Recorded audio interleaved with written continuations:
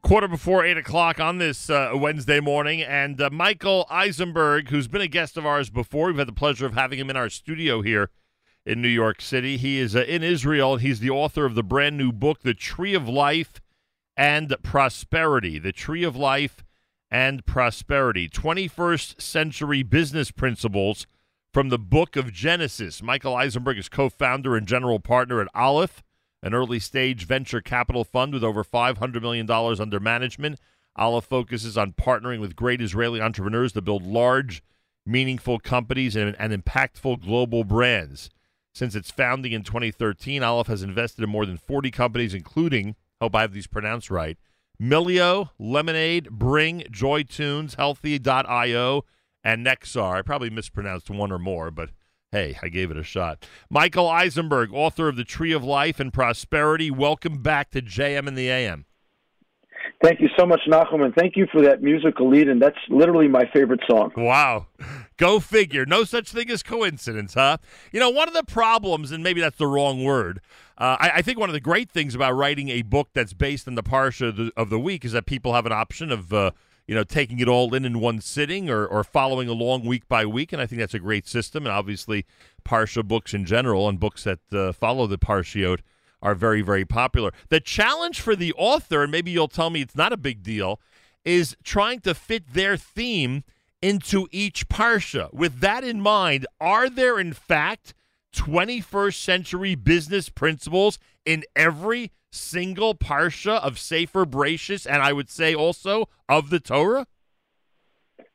That's a great question. And by the way, when we wrote the book, my editor in Hebrew, Rabbi Amit Miskav, and I debated whether to build the book in terms of concepts or context, or to do it by Parsha. And I insisted it be done by Parsha because I think that's how we read the Torah. Wow. But most importantly, in every Parsha, there is a topic, and the book started as Parshanut. It started as textual analysis and not as a business principles book, and it's written as such. I take the text of the Torah, we look at a given story or set of verses in the Torah, they're re-explained through an economic lens, going back to the time that it's written or that it happened, and then parallel to something that's going on in modern times. So, just as an example, there's Parshanut, or explication of the verses in the story of Bereshis in Gan Eden, in the Garden of Eden, where Adam and Eve have all their sustenance provided for. And this reminds us, of course, of the current debate around universal basic income. Should we just give out money to people so that they can live and then they'll do great things? Well, we find out that in the Garden of Eden, in Gan Eden, Adam and Eve don't do anything. They're bored. They don't even talk to each other. Eve, Chava, talks to the serpent. And there are no children in the Garden of Eden because there's no work to do. Only once man and woman are expelled from Gan Eden do they get to work and do they start having kids and reproducing. And I think that's very impactful on modern thinking as to whether we should provide sustenance. And by the way, post-COVID, we actually had to try at this because the government gave out checks and we know people aren't coming back to work. Right. We have a living lab of the Garden of Eden. Yeah, no question about it. It's the first thing I thought of as I was reading that is that today. I mean, is it? Can one say is it too simplistic to say that it all comes down to whether people are fending for themselves or being provided for? Is that like just a basic principle of economics, but not just economics, but life in general? You're either going to be provided by somebody else, or you're going to have to work and make sure to do what you need to do to support your family. I think it's not only about working to support your family. There's value to work in itself. I think the lesson of much of Sefer Bereshis, but certainly of the story of the Parsha of Bereshis in Gan Eden, is that there's value to work itself. Like I said, man does not have any children until he begins to work, creates bread, deals with thorns and thistles, kotes v'dardar, and that in itself is important. And just getting fed or sustenance or what they call parnasa is not sufficient. We need creative endeavor. Right. So when one goes ahead and implements real work, real ambition, real creativity into society, the ripple effect, the benefits have such an amazing ripple effect on everybody, as you just said, way beyond just one person and their family. Absolutely. And I think we can we can take lesson from Avraham Avinu in this regard. So, Avraham comes to Eretz Canaan, and we know he comes with his wife and 70 souls and a lot of rechush, a lot of possessions, and Lot, his nephew. We only know one biographical fact about Lot, and that is he's an orphan. Right. As far as we know, Avram is a wealthy man, and then there's a famine, and he goes down to Egypt. When they leave Egypt, the Torah tells us that both Abraham and Lot are wealthy. So here we have Abraham working hard. He earns more wealth in Mitzrayim, in Egypt, but he also seems to invest or partner up with his orphan nephew, Lot. And this is part of the value of when we work and then help other people become successful, we have more success. Unfortunately, Lot loses the important message, which is that material wealth is supposed to be used for spiritual pursuits, and it finds himself in Sodom and Amorah. But that's another part of the book I get to. Yeah, and by the way, that's not just there. I mean, it's similar to I think it's similar to how you described Noach's generation.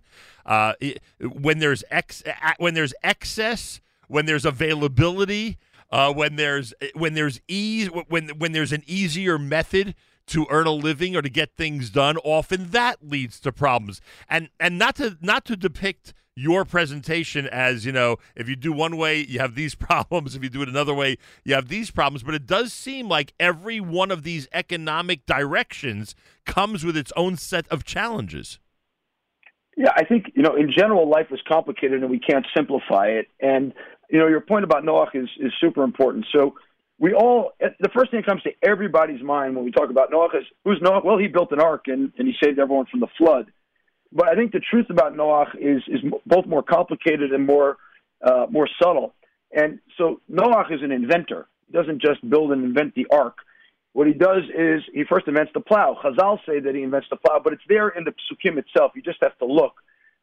Because what goes on is 5 generations before Yered, his great-great-great-grandfather, decides to start having children at a later age. He's like the Thomas Malthus of his generation. Malthus, of course, is the Anglican priest from a couple hundred years ago who said there'll never be enough food in the world to feed the explosion of humanity. Well, there's now 5 times as many people, and we're all still here, so everything's okay. And what happens is that 5 generations in, Noach invents the plow, and he's the first person to have 3 children, and the Torah tells us that population exploded afterwards, but there is more material wealth then because he unlocked the ability to produce more food. Right. And that's the first story of Noah, but then humanity destroys itself because of this era of abundance. And then later on, after the flood, Noah plants a vineyard, and he invents chemistry, fermentation, and wine. He's the first creator and drinker of wine, which is an unbelievable innovation, just like the plow is an unbelievable innovation. And wine is like the water of the ancients because it was clean and not brackish, especially after a flood, because it was alcoholic. And you can do amazing things with wine, like be happy, etc. And Noah, unfortunately, drinks himself to a drunken stupor and is abused by his son, and it ruins his family. And I think what this teaches us is innovation is great, and it's super important and propels society forward and creates eras of abundance. But if we don't have timeless values and values of the Torah to go alongside of it, it goes sideways. And Noah went sideways. I think the same is true today. Artificial intelligence, synthetic biology, autonomous vehicles, robots. We have so much innovation that's propelling society forward, but we need timeless Torah principles alongside of it to make sure it goes the right way. Michael Eisenberg is with us. The book is called The Tree of Life and Prosperity, 21st Century Business Principles from the Book of Genesis. Well, I was about to say to you that, there's no era of abundance like this era. We're in COVID, and there's a lot of poverty on this planet, but I don't know if there's ever been a time when there's been more abundance, availability, a lot of disposable income, a lot of people spending on things that our parents and grandparents never would have dreamed that people would spend on these days. What are the Torah principles that we should be incorporating into society today that would, stem the tide of the evil that might come from this era of abundance? So I'll say 2 things about this. One is covered in this book, and one is actually covered in the book in Devarim, which is basically written in Hebrew already. So one of the things I advocate for in the book is to remove the dichotomy between business and charity, and that businesses for the 21st century need to be built on timeless principles and ethics. And, that's the case of Lemonade. If you think about the world of insurance, I have bad news for your listeners. If they have a traditional insurance company, The insurance company makes money when they're miserable. What does that mean? You had a flood, God forbid, or a car accident. The insurance company is incentivized to reject your claim because they make more money that way. Right. Came along Lemonade, this company I invested in, now public, New York Stock Exchange, and said, we should just take money for managing the pool. We should not make more money when we're rejecting other people in their time of needs. And so they take a flat fee for managing the pool. And people get paid properly and are happier customers, and this is the fastest growing insurance company in the world right now.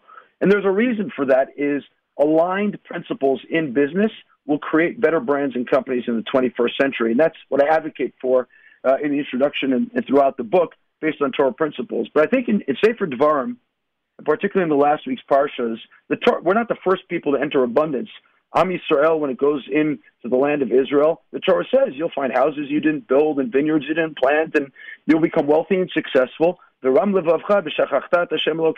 a haughty heart, and you'll forget God, and that He gave you the strength to do these things. And I think that's a super important place to be and understand that even if we are talented, like the Ron says on the pasuk of Kochi v'otzim yadi, you have talents and you're unique and you really have accomplished a lot, and they are your talents.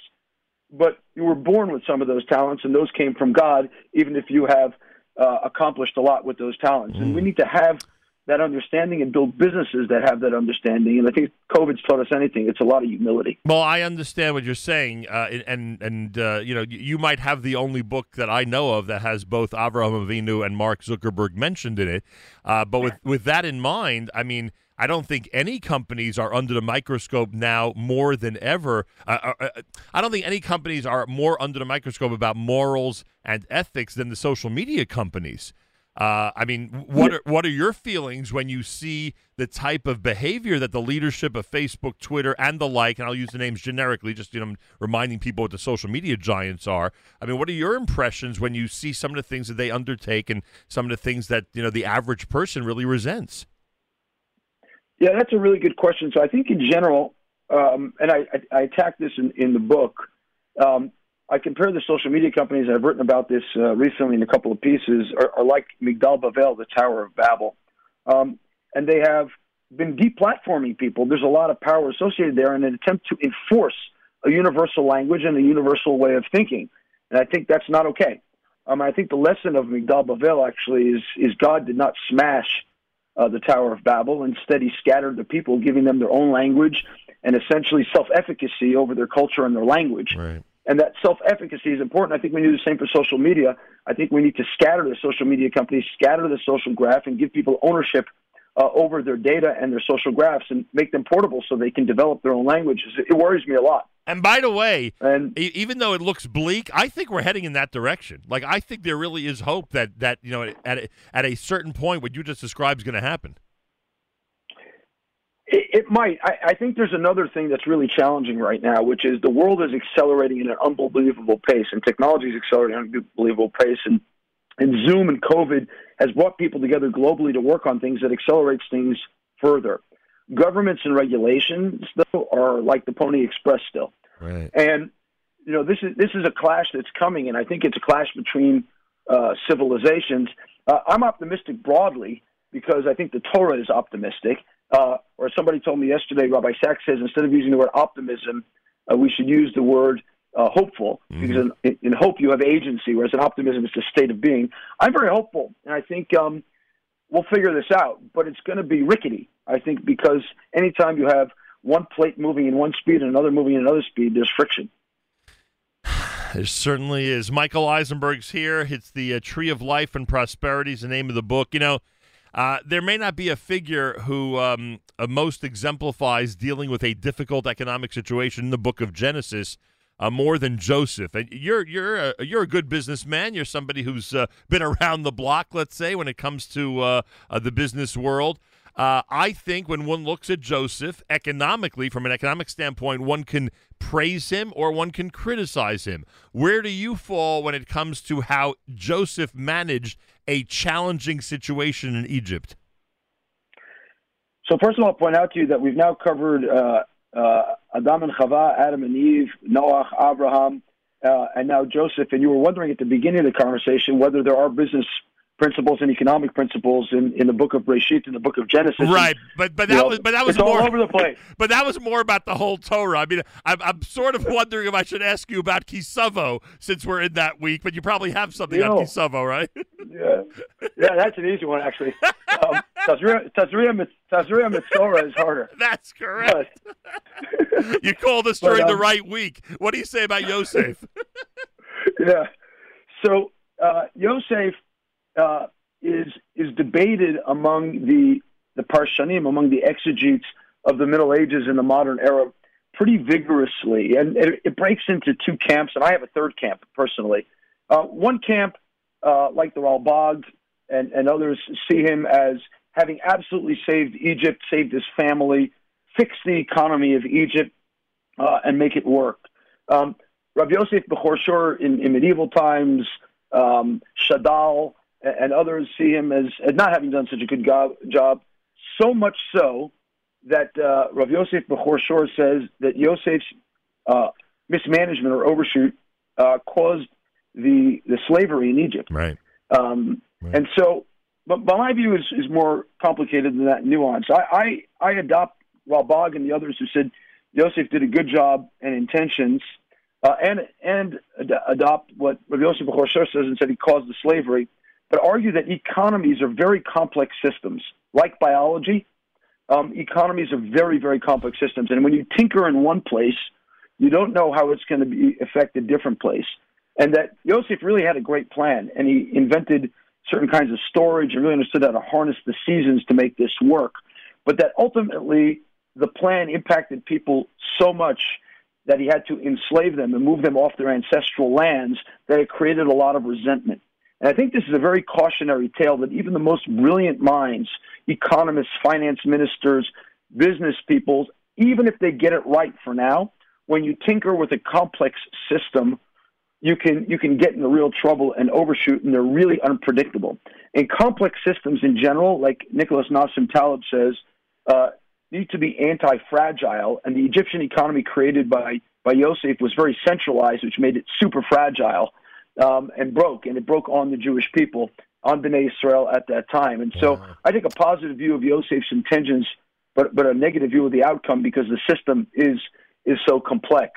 And for what it's worth, that's very relevant to today. You know, we're tinkering a lot with biology. Look at GMOs and vaccines and COVID. You know, Anthony Fauci argued in a 2011 Washington Post article that it's okay, we can tinker with the flu virus, because, you know, we'll learn a lot from it. And who knows if it escaped from a lab or not? I certainly don't know. But it causes you to have some caution, right, I think, and to respect the complex systems that God has created. Michael Eisenberg, it's a complicated world, as you said earlier, but the reading this book and about the incredible business principles in the book of Genesis certainly makes one think. And I guess if you're writing a book, that's what you want ultimately, is to make people think about concepts and about this world in general. The book is on being released by a publisher called Wicked Sun. How do people obtain the book? Well, you can get it on Amazon. You know, thank God the book hit #1 in business ethics over the last bunch of days, and it's hitting #2 in Old Testament commentaries. I hope it's behind Rashi, but I don't know who it's behind. But it's #1 in new releases in Old Testament commentaries, and it's in the top 2,000 books on Amazon overall. So I'm really satisfied with what's going on, and you can buy it on Amazon and Barnes and Noble, and I hope Simon & Schuster, who's my distributor and publisher, gets it into Swarm stores. I've tried to persuade them. I don't know if they've succeeded, to be candid, because I'm in Yerushalayim and not in Teaneck or the Five Towns. So, you know, I hope it's there too. But Amazon and BarnesandNoble.com are clearly the easiest. And if you want bulk orders for $25 and more, we get you a discount from BookPal. So, really, really excited. Like you mentioned, you know, Mark Zuckerberg, Avram Avinu, Alfred Nobel, Nicholas Nassim Taleb, Matt Ridley, Yosef Yaakov, Yitzhak, we got them all. You certainly do. I'm sure people are curious. Many of us, and I know a lot of listeners, know about some of the companies that you've followed over the years and really put resources behind. Is there anything today in mid-2021 that's striking your fancy more than others? Well, I'll speak about one existing investment and then one trend. You know, you mentioned a company, Healthy.io, before. I think it's pretty stunning. Yonatan Adiri is just a remarkable guy. He was Shimon Peres's chief technology officer when Peres was president of Israel. And his mom fell in China on a trip, and he said, it's crazy that we have these supercomputers in our pockets called smartphones, and we can't diagnose things remotely. Right. And he said about transforming the smartphone camera into a full diagnostic device. It started with urine testing. And they launched in Israel and the United Kingdom, and it's exploded there. They do urine testing for early detection of kidney disease and for UTIs, urinary tract infections, and other things, just using the smartphone camera. It's pretty stunning, and it should be launching in the U.S., I hope, towards the end of this year. They're hopefully clearing the FDA soon. And I think when you think about this, it's really remarkable. You can create an amazing business, making life more convenient for people. They don't just schlep to a lab, and making it cheaper to provide health care to many more people and doing a lot of good in the world. And I think that's being a light unto the nations with this kind of innovation and marrying what I call values create value. Values create economic value. And another trend I'm watching pretty hard right now is because the pandemic laid a lot of people off. There is a huge movement in this period they're calling the Great Resignation into self-starting businesses. Right. And self-starting businesses can be lonely, though. Yep. And I think there's a lot of work to do with technology. One, to make sole proprietors more successful. We have a couple of investments in this area, Honeybrook for service professionals and an unannounced one for other people, but more to build community around these things. And I'm a big believer in the power of these communities, both online and in person, to support people and empower people and partner with people to make a living. And I'll make one more macro comment if it's okay with you. Yeah, but just to understand that one, in other words, it sounds like a network, but more like a professional, established network of people who are entrepreneurs and have good ideas, but and are involved in completely unrelated stuff. But there's a lot that they have in common, and it's sort of like a professional support group, right? Would that be the right way of putting it? Well, yes, but it could be much more than that, right? It could be economic empowerment, like. Solo entrepreneurs don't necessarily have pensions. That's provided by big employers. Right. And solo entrepreneurs don't have people who can invest in them. Right. And by the way, they don't have the financial tools that big corporations have. And we, using technology and the smartphone and artificial intelligence today, can provide super smart personal financial tools and services to entrepreneurs and to households in a way we couldn't. We have this company that's only focused on the Israeli market now called RiseUp. It's an amazing thing. They literally provide the value of a family office that's normally targeted at wealthy people to any individual. It's an AI bot that lives in WhatsApp and Messenger and tracks your finances, tell you how much money you have to spend, and, hey, you can slough off some for savings and put some away for a pension or invest some money here. And they've literally taken many, many, many thousands of Israelis out of overdraft just with a bot and AI. And, I think that's, again, values create value, and it's creating a consumer community of personal efficacy and financial efficacy, self-efficacy. That's I think, important. And you're creating economic freedom and independence, and what's better than that? Exactly. By the way, on that topic, if you'll allow me, sure. I've gotten asked since the book's released a bunch of times what I think about China.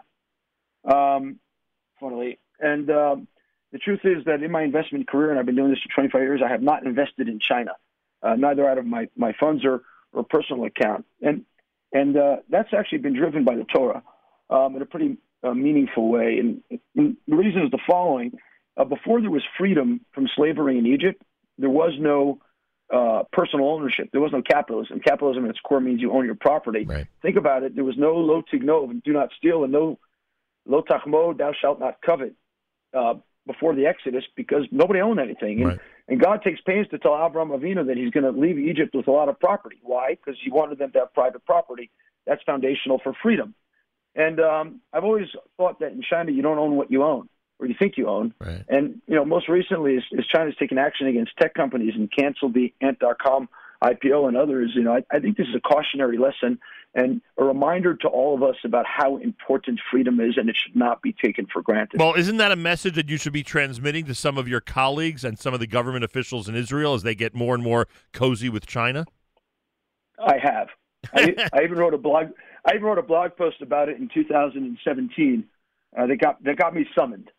So, that's interesting. Wow, they behaved like China with that one, I guess.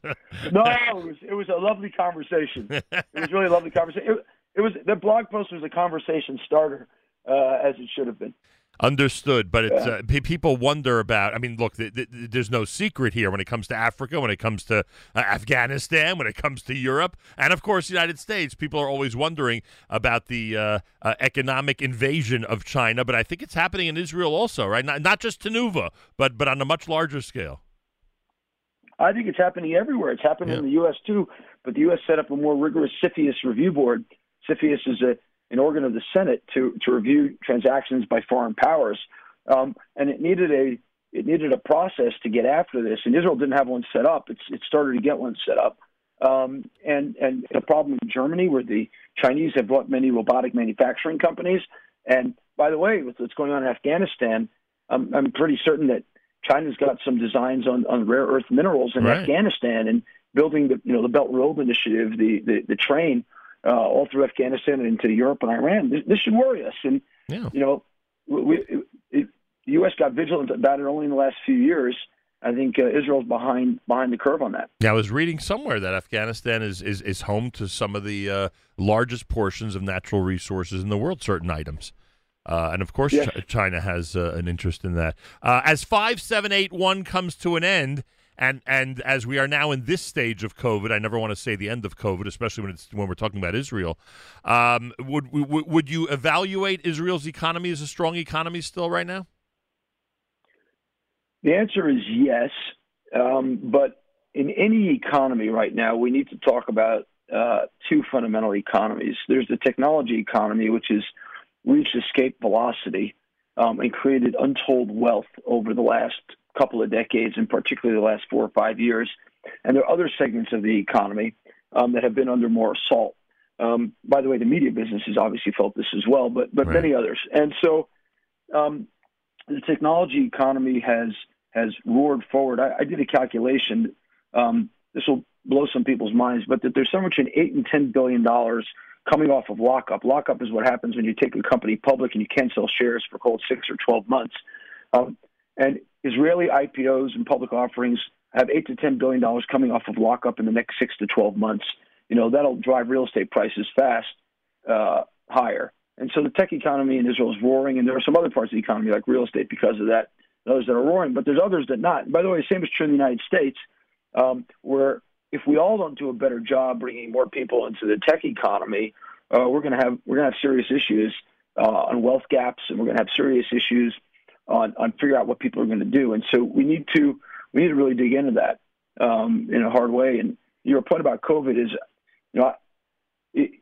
I don't know where we're at on it either. In different places have taken different strategies, which I think in some measure reflects the price tag people put on life. I know that's not a nice way to say it, but it's the truth. Right. Israel's taking a hard line on that, but we're having a hard time right now, particularly on unvaccinated populations. Yeah. So people should go out and get vaccinated, and we kind of have to figure out how to get back to life at normal, but we're going to lose a lot of people, unfortunately. It's spreading everywhere right now again. Yeah. And I don't think the variant's any different than the first one. It incubates longer, it spreads faster. We gotta learn to live with it. Simple as that. There are other things we've learned to live with, and we got to learn to live with this and not run away from it and not participate in the only quarantine of healthy people in the history of the world. You mentioned something about the technology and how we have to step it up here in the U.S. without a strong. I don't know if that's possible without a really strong public school system here in the U.S. And I don't think they're equipped for it. Both in elementary and high school level to train or at least familiarize young people with what you're looking for, more of a strong acumen when it comes to technology. So one of the things that I think the Torah teaches us, I was giving a lecture 2 nights ago on this, and it's particularly true in Vayikra, but it's all over the place. What does that mean? And your brother will live with you. And live doesn't mean he'll be alive. It means he'll flourish. And I think the Torah guides us to a civic responsibility. And I think that civic responsibility is if I invest in my fellow and don't just wait for the government to do it, then the economic pie grows. Yep. And I think that's at the heart of what the Torah thinks. It's not just what, like the Rambam says, that the highest degree of charity, of tzedakah, is to do business with somebody. It's fundamental. If you partner with someone, invest with them, the economic pie grows. And so, I think all your listeners shouldn't wait for the government to do this. They won't. They can't. And it's not their fault. Right. If they're still living in the Pony Express, it's a civic responsibility. Right. 100%. Michael Eisenberg, the book is called The Tree of Life and Prosperity. We're highly recommending it, everybody. It's on Amazon and a variety of other places. The Tree of Life and Prosperity, Michael Eisenberg. I take this opportunity to wish you a happy, healthy, and sweet new year, and this was really enjoyable. Thanks for joining us this morning. Malcolm, thank you so much for having me again. And what I'm trying to do with the book, and the one will come after it, which will be called Everyone Can Be Moses, Everyone Can Be Moshe, is... Well, it's out in Hebrew already, on Shmos and Vayikra, so I know what it'll be called in English. And I'm trying to start a conversation. So the extent people pick it up and either read it week by week or read it in one sitting in the middle of the rabbi's drasha. No, just kidding. I love feedback, reviews, and just to have a conversation. So thank you for having me here, and thank you for having this conversation. And keep up the great work you're doing. And Shana Tova, Ktiva v'Chatima Tova. Toda Rabba and Shana Tova to you. Wednesday morning broadcast. You're listening to JM in the AM.